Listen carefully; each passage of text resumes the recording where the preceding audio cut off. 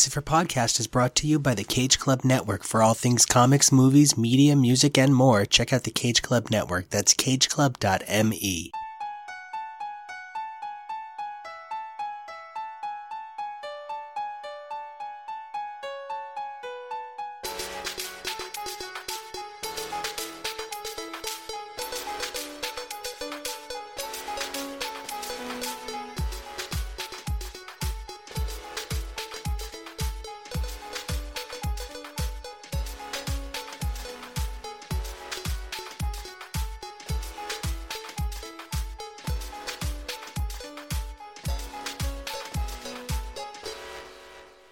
Hey everybody, welcome back to all new, all different Uncanny X's for Podcast, where we examine the Uncanny X-Men comic book franchise as it begins its multi-titles 80s expansion. I'm your host, Jonah. And I'm Nico, and we hope you guys survive the experience because today we have a special treat for you. After covering the Contest of Champions and a number of other slightly lackluster stories, as well as our continuing feed covering the Dawn of X, the emergence of Jonathan Hickman's breathtaking new run on House and Powers of X/10, we're finally back to discuss the X-Men in all of their magnificent glory. And it's not just any magnificent glory, no. Much like the show HTML, where Kevo, my husband, Jonah's boyfriend, and I talk about the amazingness of the Alien Legacy franchise, we are also turning our attention to big space! What's in big space, you ask? Well, the X-Men go to space to find out, or I guess they're kind of plucked out to space over and over again. Yeah, and this is no exception to that. Yeah, but before we get there, I want to talk a little bit about some of the other exciting things going on the channel. As I mentioned, Jonathan Hickman has launched his now legendary already run over on House of X and Powers of 10. Now, you might think it's edgelording at its best, you might think it's a breath of fresh air, or maybe you just don't give a shit either way, but this is something that comic book shops are having trouble keeping in stock in a way the X-Men have not seen in years. Jonah, it's so exciting that you're talking about it with me on the Dawn of X feed. What was it like trying to jump back a good 40 years to these iterations of these characters? It was a pretty interesting blast from the past to look at the different artwork, to see how comic books are told, because in newer media, comics are much more focused on the art, so there's less dialogue clogging up the page as opposed to these older issues that have dialogue literally just basically covering the art. We're basically just reading text boxes majority of the time. But it's still pretty interesting because, not that I'm not enjoying Jonathan Hickman's run, I think it's actually pretty fantastic, but because I don't know everybody's story and I don't know how we got to the beginning part of it yet, I'm really excited to go back and to continue learning where the stepping stones came from. I completely agree. And when you're talking about the stepping stones of the X-Men, especially the stepping stones of the X-Men as it involves space, it's very hard not to talk about the issues we have at hand today. Today we're going to be covering Uncanny X-Men 154 through 157 by Chris Claremont, Dave Cockrum, and Bob Wiacek. This is the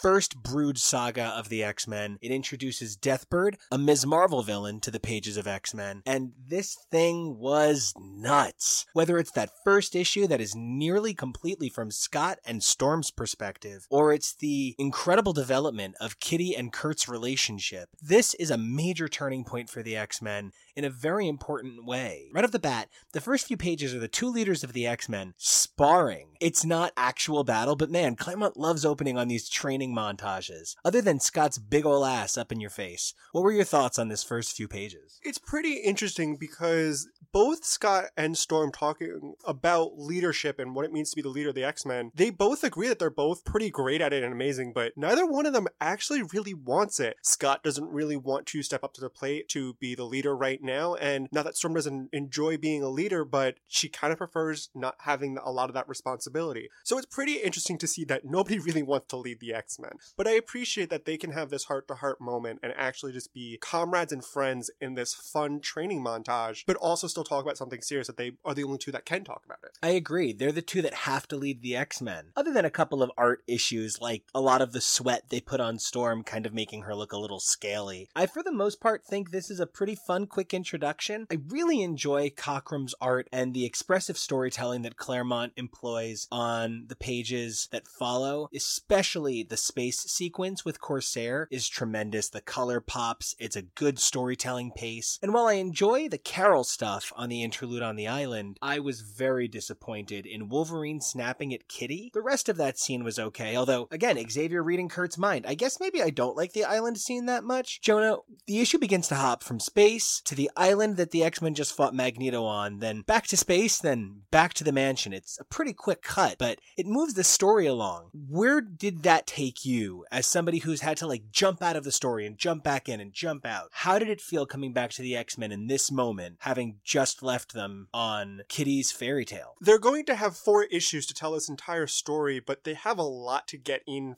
first. The severe cut of everybody kind of being all over the place is a little jarring. We're only left with Scott, Storm, and Corsair once we stop cutting to the island, so it's nice that we got a little heads up of this is where they are and what they're doing, but it feels like that could have actually even been the first scene, and then just go straight from Storm and Scott into Corsair and flow from there.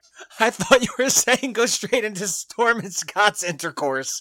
Oh man, this show. I agree though, because this 4-part epic is such a great story, but when I think about it, Deathbird and the Brood don't appear until the 2nd issue. We spend so much time just destroying the mansion this issue that it's kind of hard to understand how this represents a 4th of the story. Ultimately, the 4 chapters of this story do feel decidedly different. The first chapter taking place primarily between Scott, Corsair, and Storm, with a few interludes here and there. The 2nd issue bringing the X-Men to Earth to get some information, and it's super jarring and kind of disjointed. There's a couple of fights, we go up to space, we just keep segmenting out. So the more I'm talking about it out loud, the more I'm sort of shocked how much I love this story, but yeah, no, even more I'm talking about it out loud, I still really love this story. Oh, absolutely. I can completely agree and see why you would love this story, because it is a pretty amazing story. But there are some little hiccups that probably nowadays you can look back at with hindsight that you can fix and make it even better. Okay, so all hideous monster creatures out on the table. I mean, the Brood are just alien. Absolutely. That was my first thought. I mean, you know what? I ain't even mad. Nobody's mad. We're not upset with Chris. We're not upset. We just want to, Chris, we just want to talk about it. We love it. We think it's terrific. Maybe you don't need this and the Angari going forward, buddy. Just,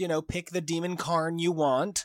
But just pick the Demon Karn you want, buddy, and you can have one. You can definitely have one. Everybody gets one. And you can definitely have a race that's inspired and looks like the aliens from Alien, but not everything. You can't keep using it. That's not fair. That's not fair to other franchises. You're so good at mutants, you can't suck up all the good aliens too. No, that's not. You can't get everything, which is what they're going to tell Chris eventually in the future. Well, I mean, Chris Claremont is going to go on to create some of my all-time favorite alien races, not the least of which is the Technarchy alongside Bill Sienkiewicz, who will show up in our next episode. But goddamn, the Brood really look like Alien, and while we're not quite at their life cycle yet, they kind of breed like Alien, and the whole thing is just so on the nose. But do you know what Alien didn't have? A murderous bird lady. Oh, you mean Lilandra's estranged and exiled older sister? I sure do. Look, I'm going to be honest with you guys. I love the Shi'ar. There are so many cool Shi'ar warrior bird ladies. It's like an entire aviary of crazy warrior women. It's an Amazonian alien airy for us to appreciate and be allured by. And I think Deathbird is the bomb shit. I'm going to start things off, though, with Deathbird does not ever have more than 20 appearances in a decade. So don't get too excited. Before we can even get to this wondrous bird lady, I think we should talk about the elephant in the room of Scott learning that Corsair is his father and becoming a giant baby about it. Now listen, when I was talking about this with Nico, my entire feelings on Scott realizing and learning who Corsair is I understand that he's upset, and he's absolutely allowed to be upset that his father, who he thought was dead for so long, is now standing right in front of him. But him directing so much anger at Storm and Corsair for not really an apparent reason, and I don't think that much anger was justified at either of them. Looking at it from Corsair's perspective is, he thought his 2 children were dead, and he thought his wife was dead. Why would he return to Earth when he had to escape so many times? And one of the things about Christopher Summers is he was a major, and the man had seen war, and he believed this was his time to be a man of peace. And it's all taken from him so quickly. You become a victim of your environment just as much as you are the pilot of your own ship. And I can't imagine he would want to come back to Earth, the broken, damaged man he'd become. And frankly, he was hanging out with the Starjammers. If you had a chance to hang out with the Starjammers, would you come home? One of their names is Chode. Not even that. Would you come home to your two kids, Alex and Scott? No. No, neither. Neither one. No. Space orphans. Jesus Christ. So Scott's kind of like, Storm, I can't believe you knew that my dad was my dad the entire time, and I didn't know that dad was my dad. Who else knew that my dad was my dad? And she's like, your girlfriend knew that your dad was your dad. And he's like, I can't believe my girlfriend knew that my dad was my dad and told you, but not me. It was pretty amazing. Scott was like, well, why didn't you tell me, Storm? Storm was like, well, Jean didn't want me to tell you. And he was like, well, why didn't Jean tell me? And then Christopher was like, I didn't want her to tell you. And Scott was like, Right? And like, you just kept expecting somebody to pull out the Jean orb and like look at her longingly. I was actually expecting Christopher to say, well, somebody else told me not to tell you. And it just keeps going on a long chain. Deken told me not to tell you.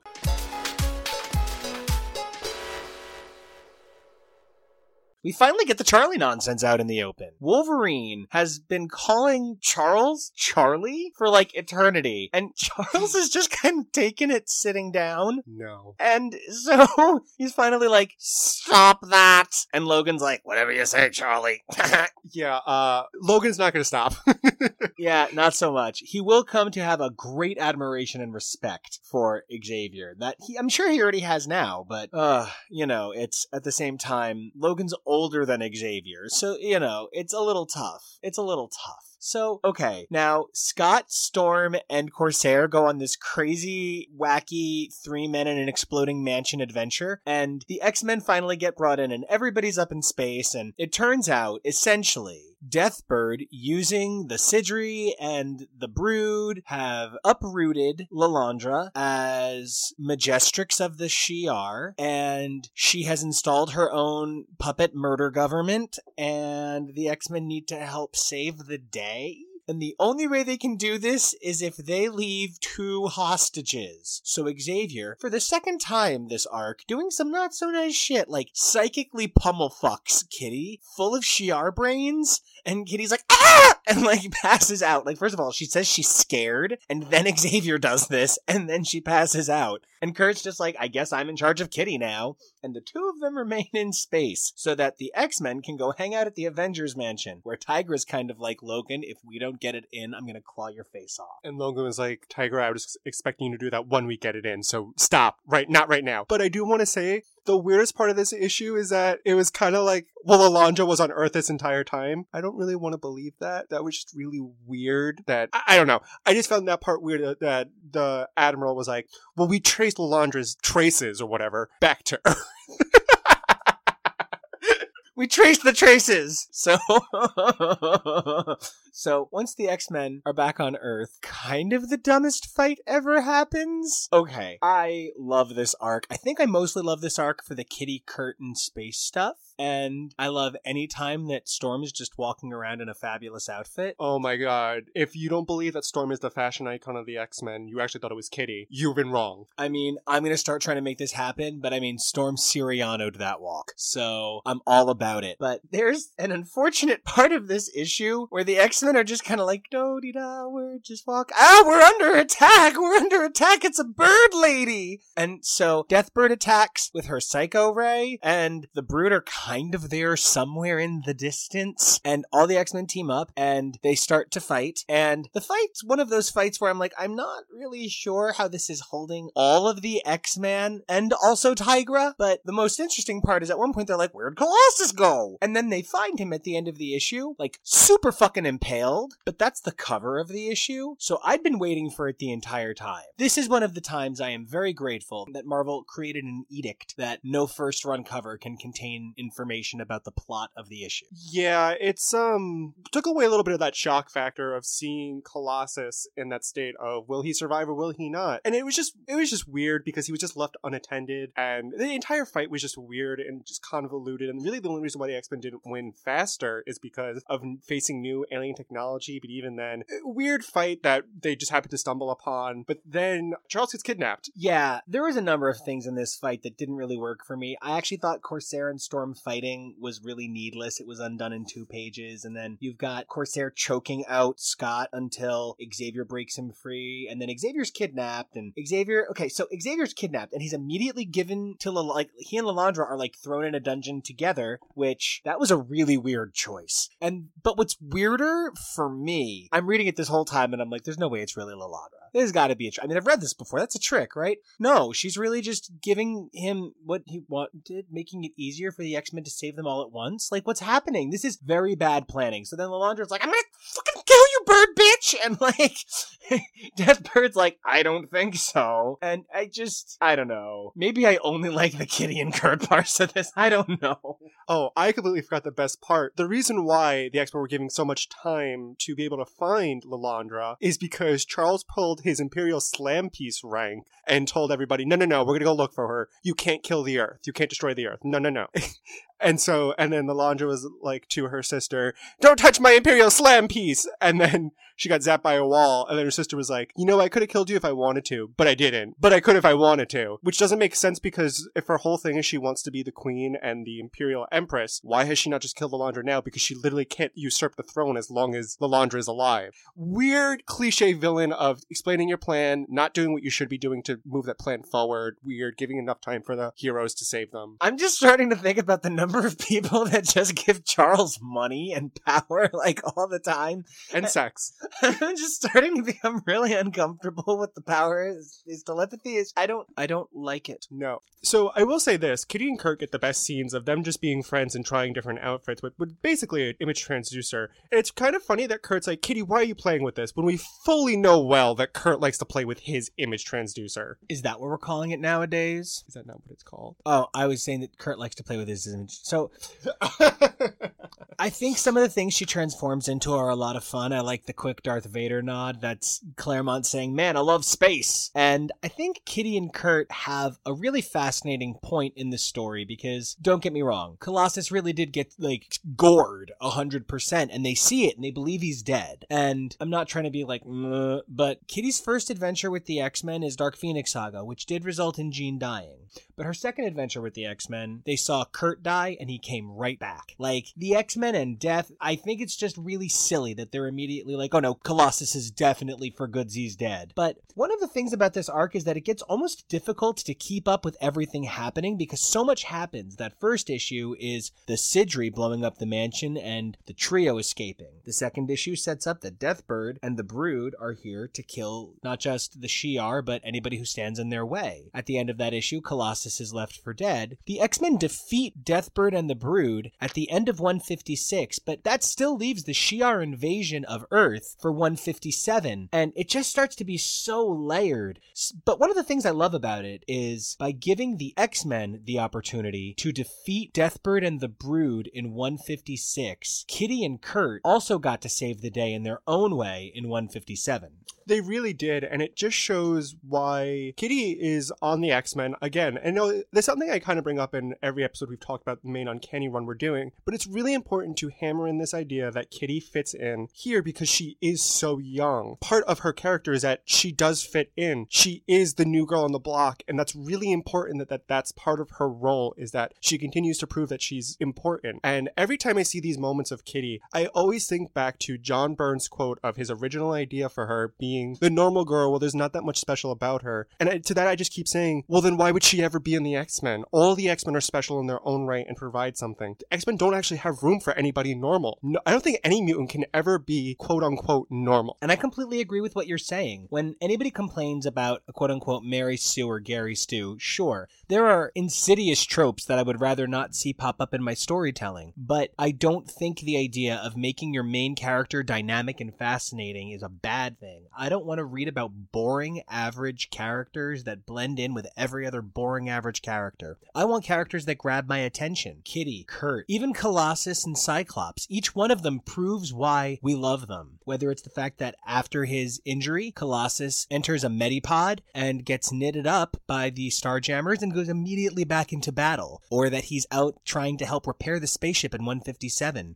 These are people whose constitutions are greater than we can believe in many cases, and it leads to exciting stories about heroes we want to be like and we want to know more about. The art part of telling a superhero story is making the incredible seem possible. And sometimes that takes a larger-than-life character. One of the things I love the most about this arc is Kitty's whimsy. She still loves playing with that image transducer. As a matter of fact, Kitty's ploy to save the day is genius, and in many ways, I believe something only Kitty could come up with. Kitty uses the image transducer to disguise herself as the Dark Phoenix. Now, the only problem I have with this entire plan is I find it hyper-illogical that she would be able to fool Oracle. Oracle would be able to sense the immensity of the psychic force of the Phoenix having been not just reborn, but right the fuck in front of her, so that Kitty has to be like, no, stop running from me, is kind of like, is this really the psychic that was able to defeat the entire X-Men or not? Yeah, that part probably could have gone a little bit better with when Oracle was taken by Kurt to help put this plan into action. She probably should have known right away, but she was dazzled. She probably didn't know what was going on. And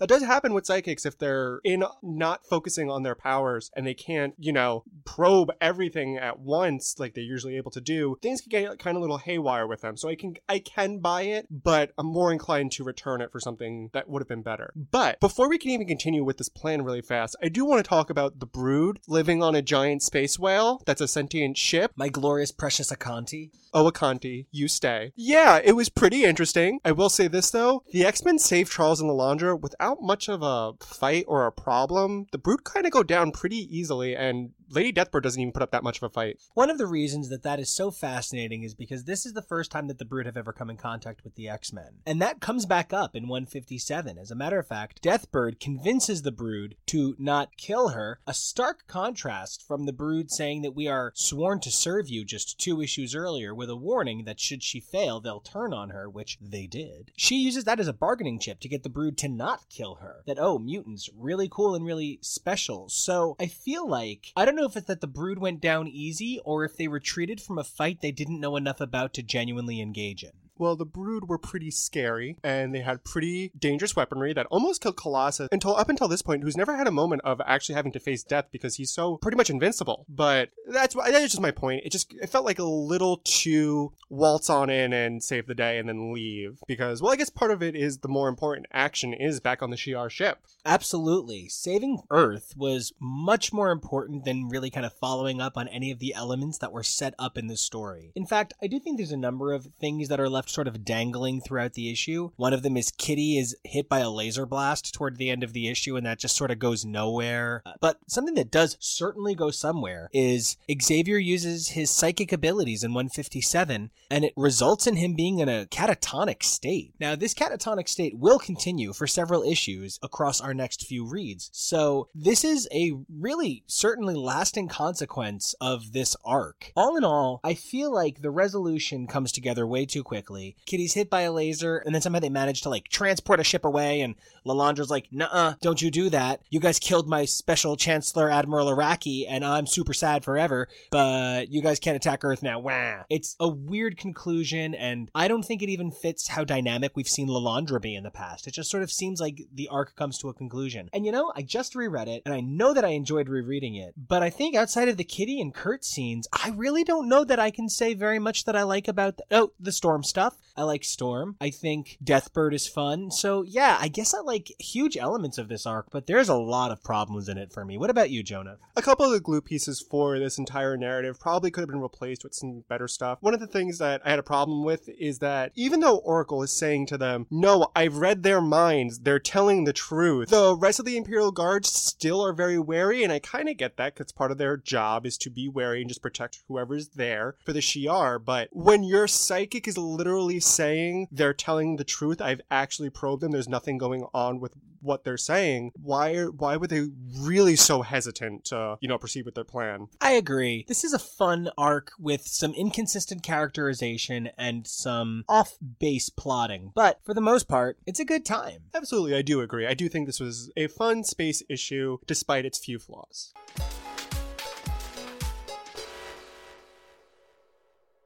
Hey kids, I'm Matthew, and I'm back with an all-new, all-different X-Rec, but not one from Marvel's all-new, all-different relaunch from a few years back. Nope, I'm going back a bit to Astonishing X-Men 7 through 12, the second arc of Joss Whedon's run. I told you he'd be back for more. I will admit up front, this is probably the weakest of Whedon's 4 arcs, but that's kind of like the weakest person at a bodybuilding competition. They're still pretty damn strong. And while I'm on the subject of disclaimers, if you're reading on Marvel Unlimited, I recommend against using the Smart Panel View mode, at least for this set of issues. For some reason, it goes wildly out of order on some pages, even going back and forth between pages in some cases. Stick to the full page view and just put it in landscape mode, trust me. And finally, a content warning. A character's suicide is a major plot point of the arc. Now, with all of that out of the way, on to the show. This arc, dubbed Dangerous, brings things home for some fun character interactions and the introduction of one of my favorite recurring characters. Scott's team goes out with the intention of fulfilling his idea of presenting the X-Men as superheroes again. They save the city with an assist from the Fantastic Four, only for the news to completely ignore them. As Scott says, the news already has their story,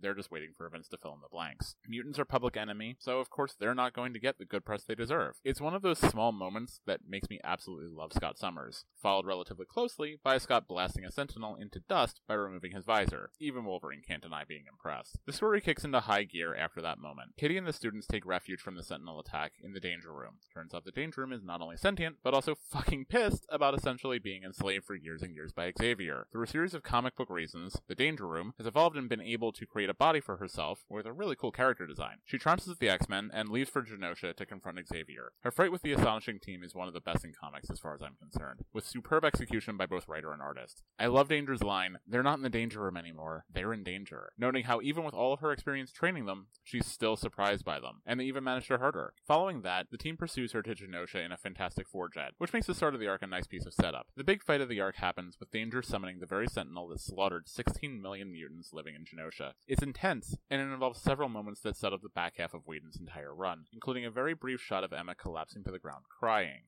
My love of this arc hinges on Danger herself. She is, in many ways, what Adam from Season 4 of Buffy the Vampire Slayer could have been. Yes, she's another evil robot out to kill humanity, well, mutants at least. But she's more than that. She's an abused child. She was trapped and isolated by Xavier for years, despite his knowing she was awake. He, of course, excuses his behavior, but Danger is all the more sympathetic because of that. Plus, she's incredibly badass. Even without the full range of her Danger Room abilities, she still beats the daylights out of the whole team, very nearly killing them. Very nearly. Key words, and that'll come up as a plot point later on. I will admit, I don't fully follow how pushing Wing to kill himself gave her an opening to full control, but it's comic books. It makes about as much sense as anything else, and it works narratively. Besides, she's space tech. It's magic. Just roll with it.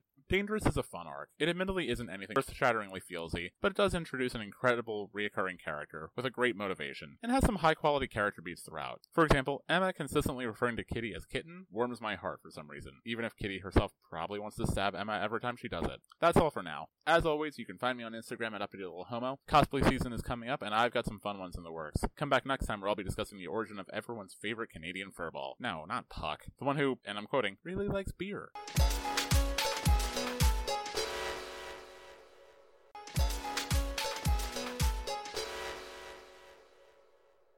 Jonah, it was so much fun getting to talk about just the X-Men for a change. And until we get back here to talk about the next 3 issues in Claremont's ongoing Uncanny Saga, where can everybody find you online? Despite my namesake, you cannot find me in a giant space whale. You can actually find me on Twitter and Instagram at Jonah Rubino and at Jonah.Rubino. Nico, where can everybody find you? You guys can find me here on this fine network making shows like AlienLegacy.html, where my husband and I take a look at the Alien and Predator franchises. You can also find me on Now and Again, where we talk about pop music, as well as on a number of other shows, and the other feeds of X's for Podcast. Don't forget to check out my Instagram at NicoAction, NicoAction, or my super awesome, diverse webcomic, Kid Riot, over at KidRiotComics.com. All right, guys, until next time, we'll see ya. See ya!